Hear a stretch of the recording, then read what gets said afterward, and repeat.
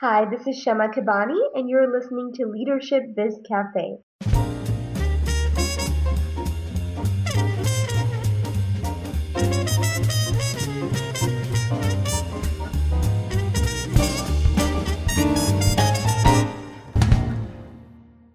Hi everyone, this is Tanvi Nasir, and on today's episode of Leadership Biz Cafe, I'll be talking with Shama Kabani.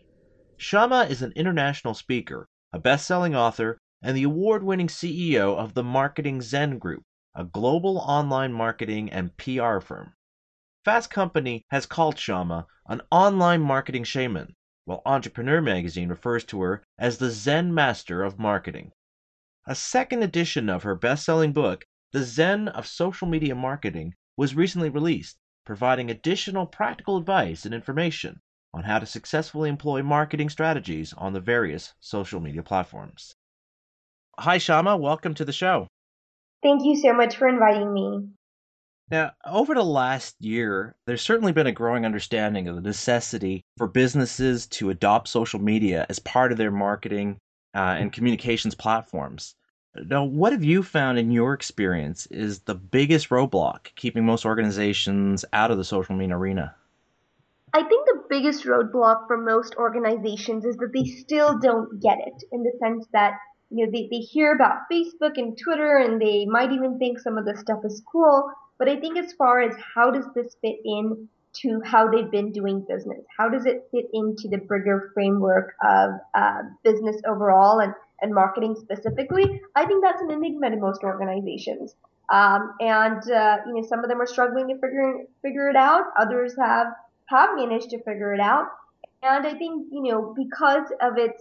because of its inherent nature, there's also a lot of people who are scared of it because there is such a component of giving up control as media has become democratized. You have a lot of the way your consumers interact with you online. That's changed too, and so frankly, that's scary for a lot of people. I think part of the problem also is that there doesn't seem to be any clear sense or idea of what businesses should realistically expect to accomplish in using social media. In your book, you actually discuss and point out that there's a specific conversion businesses should aim to achieve, which I found most businesses are not using as their goal. So, could you share what kind of conversions businesses should be aiming to create and how can this benefit them? And that's an excellent question. There is this misnomer of if I throw up a Facebook page, I'm going to get, all these people rushing to my door to buy, or, I tweeted, so where are the customers? And that's just not how social media works. And so the conversions that we talk about are, there's really two types of conversions that happen on the web. One is where someone converts into a customer or a client, they become a buyer. But so often, and often the first step before someone becomes a customer or client, is that they become a consumer of your information. They consume your information, they give you permission to interact with them online, and it really is the first step in a very attention starved universe. So that's a great metric for businesses to look at. How are we attracting people? How are we telling our story? How do we get them to sign up for our newsletter, subscribe to our blog, follow us on Twitter? How do you even get people to give you the time of day? And that's where social media plays a huge role. Now that's not the only role, but it really does help in understanding how it works within the greater framework. Right. Now, you mentioned using it to draw people into our blogs and our newsletters. And that's a point that you make in your book that really should be stressed here. And that is your presence on these various social media outlets shouldn't be your online outpost, but that you should have your own website where people can learn more about your organization and its offerings and how to connect with you offline. For example, just this week, I came upon two businesses where their only presence is on Twitter or Facebook. So if you can't find the information you need, the only way to contact them is to write on their wall or send them a tweet. So can you explain to our listeners why this isn't advisable as an online business tactic? Yeah, and that's a good question. And there's really two reasons. One is, I'll start with the smaller reason. The smaller reason really is that it limits you on what you can do. Well, Twitter or Facebook, these are great places to start a relationship. It's not a way to build that, to educate people. To have that long lasting impact, you need your own site on the web. The second reason, and really the greater reason of the two, is the fact that you don't own Twitter or Facebook, generally speaking. And so, what Facebook is today may not be tomorrow. We've seen a lot of people. We have a lot of people who come to us, and they say, "Oh my God, I lost my page. Facebook pulled it, or something happened, or things like this happen." But when you have your own website, you have a lot more control over what you are putting out there. That is your official home on the web. And so, while these other places are great to network and meet and connect with consumers and give them really think of these places as welcome mats, but you've got to have some place to take them home to, and that has to be your website. Exactly. And just to pull into another part of the puzzle as to why businesses are not really getting involved in social media, is the whole issue about whether or not they need to have a social media policy. I mean, some will argue that having such a policy defeats the purpose of social media because you're limiting or forcing what your employees share or communicate online, while others will argue that this is important to ensuring your employees represent your organization in the proper light. You dedicate a chapter to this issue, and you provide a list of points for organizations to consider with regards to it. But I particularly like the statement you make that the purpose of any social media policy should be to ensure responsibility and accountability in how your organization's image is represented. So, how would this work? How could organizations go about creating that kind of a policy or approach? A policy is much more to do even with common sense and branding rather than when people think policies, they think it should be a 30, 40 page document restricting, every tweet. And that doesn't work well and that can backfire. But having a general set of guidelines can not only help people externally, but really help your team internally figure out what it is that you're trying to do and aligning your brand values together. That makes a difference. Um, for example, I've seen, school districts do a really good job, and I think I mentioned this example in the book, which says, here's your Facebook page, here's what we'll accept, here's what we will delete immediately. This also helps because it prevents people from saying you're censoring things or you're deleting things that are unsavory or critical, because what you're really hoping to do is build up that trust, but you want to do it in a ways where you've laid the ground rules first. So let's say that someone does post something vulgar or insulting and that is not in line with what you're trying to do, you have the power to delete it because you stated that clearly in the policy to begin with. So in a way, it really is a great tool to help you align, but also to protect you in situations that can come up. Right. I mean, you mentioned schools, and I agree with you. I've noticed that schools do tend to have a very good handle on how to balance, what they tell the students is appropriate to share and so forth, while respecting the students' ability to express themselves and express their individuality. And Mhm. I sometimes wonder that probably a lot of the reason why there's this lot of hemming and hawing about the necessities policy stems from the fact that most of these organizations are still run by non-digital natives who, unlike the millennial and younger generations, they weren't brought up in a technologically driven communications world. So naturally, there's a bit of apprehension about communicating in a fashion that's not natural. It's not something that's one of the things that we're used to communicating as. And maybe that's also one of the reasons why there's a lot of deliberation of how to tread carefully in approaching these outlets. I think this is very new to many of us, even millennials who've grown up with this technology. And as a society, we're creating a lot of the rules. It's not unlike email etiquette was back in the day, where you looked at what was appropriate to post. I mean, so it took us a while as a society to get into it and say, you know what, we're not going to hit forward on every email that comes into inbox. That may not be the best idea. So I think for a lot of social media too, we're making up the rules as we go along to say, what do we as a society deem acceptable and where do we draw the line?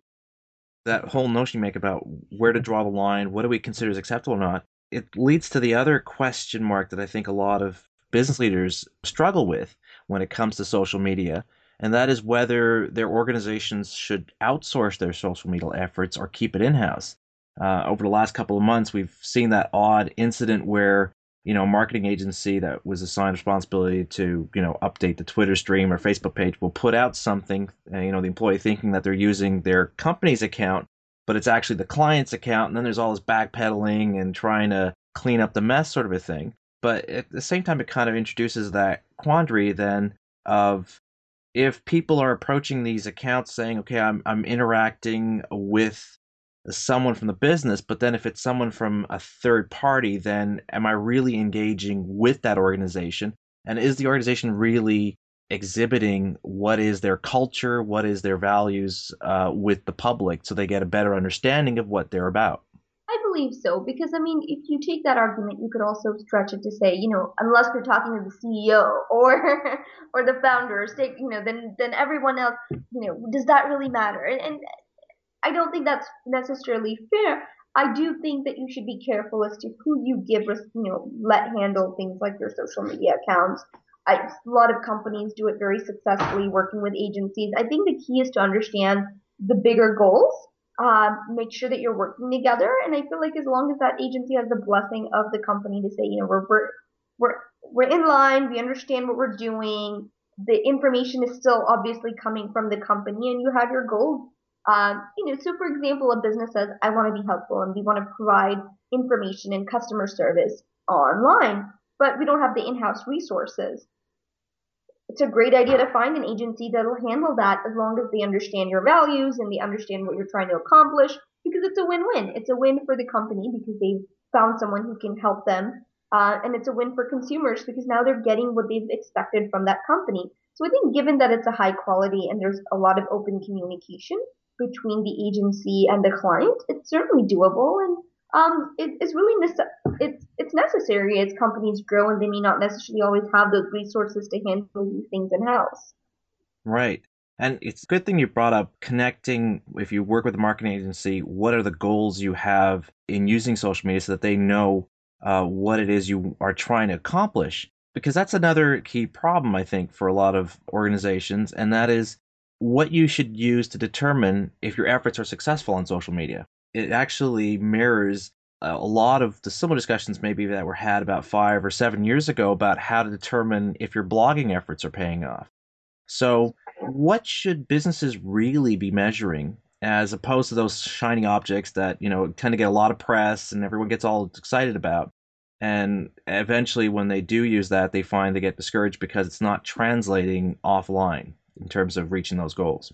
And I think that's one of the key factors that you hit on is really establishing those goals up front. And a good agency will do that. A good agency won't just say, oh, you want a Facebook page? Here you go. A good agency will work with you and say, okay, why do you want this page? Who will manage this community? Help you really think through some of these plans more fully, which you may not, I mean, things that you may not have had a chance to think about. And a good agency will be able to do that. And then your metrics will be based on those goals. There's a lot to be said about how social media and search are now also playing together. And so the two big areas, though, sort of buckets, if you will, would be quantitative and qualitative. Quantitative are the numbers, things that you can measure. How many more visitors did you get? How many more leads? How many sales? These are actual metrics, numbers that you can look at, measure tangible. And then you have qualitative, which can sometimes be more powerful than the quantitative, and that's more about what are people saying? What does that brand reputation look like? When someone Googles you, what do they find? These things make up a digital footprint of a company, and they can be just as powerful because word of mouth is, as we know, has been proven to be very powerful, and that can't always be tracked in a very linear way. So we have to get creative. We have to do overlap how business is growing with how social media efforts are contributing to it. So it's not always a direct shot. But you can certainly there's certainly correlation there. So now, Chama, to tie all these points that we've been discussing into a nice bow here, what would you say are the key points leaders should take note of to ensure their organizations succeed in the social media space? Oh boy. I guess if I was to just name a few, one I would say really understand what the goals are for the company. What is it, it's hard to say let's do social media for the sake of it. Figure out what is it that you're trying to accomplish and see if social media is a fit. How do you utilize and tie in these channels? Two, I'd say get buy-in from the other people in the company. The chances of success when a company believes in what they're doing and are committed to it skyrocket versus companies that are, you've got maybe the CMO on board, but the CEO doesn't really feel it, so they question everything the CMO does. And there's a lot of tension there. And, good things, it's very hard for good things to come about that. So you want to make sure that you have buy-in and other people within your organization understand what it is you're trying to do. And third, you certainly want to seek out the expertise if you don't have it in-house to make sure that you've got a plan of action. But beyond just getting these things up, maintaining it, ongoing community engagement. So you've got to be able to, as I think all leaders have to have, that short-term vision, but also the long-term vision. To end off, Shama, I want to tap into your experience and your expertise and ask you what emerging trends in social media should organizations be on the lookout for? What evolutions or changes do you foresee on the horizon as more people adopt social media and as more platforms come out which people can use to interact, share, and curate? Integration is really the number one thing that I would say that people need to look at. What I mean by that is, the next big thing isn't necessarily the next Facebook or the next Twitter or a site. It's much more how we use technology. I think we will see a more increase in mindfulness about how we interact with the tools that we interact with. I think there's a huge rise where social media doesn't work in a bubble. SEO, social media, PR, web, when all these pieces work together, that's when you get the best ROI. That's when you really think these things succeed. Like Google just made their announcement that now Google Local is Google Plus Local. So, they're pulling everything under this Google Plus umbrella, which is great. But I think we see more of this. We're going to see, it's going to be hard to say where does search and social begin, mobile, and social end and mobile begin. These integrations, this is what really the future is, where it's much more seamless. And that means that, yes, it's going to be that much more hard to track, but it's going to be that much more efficient.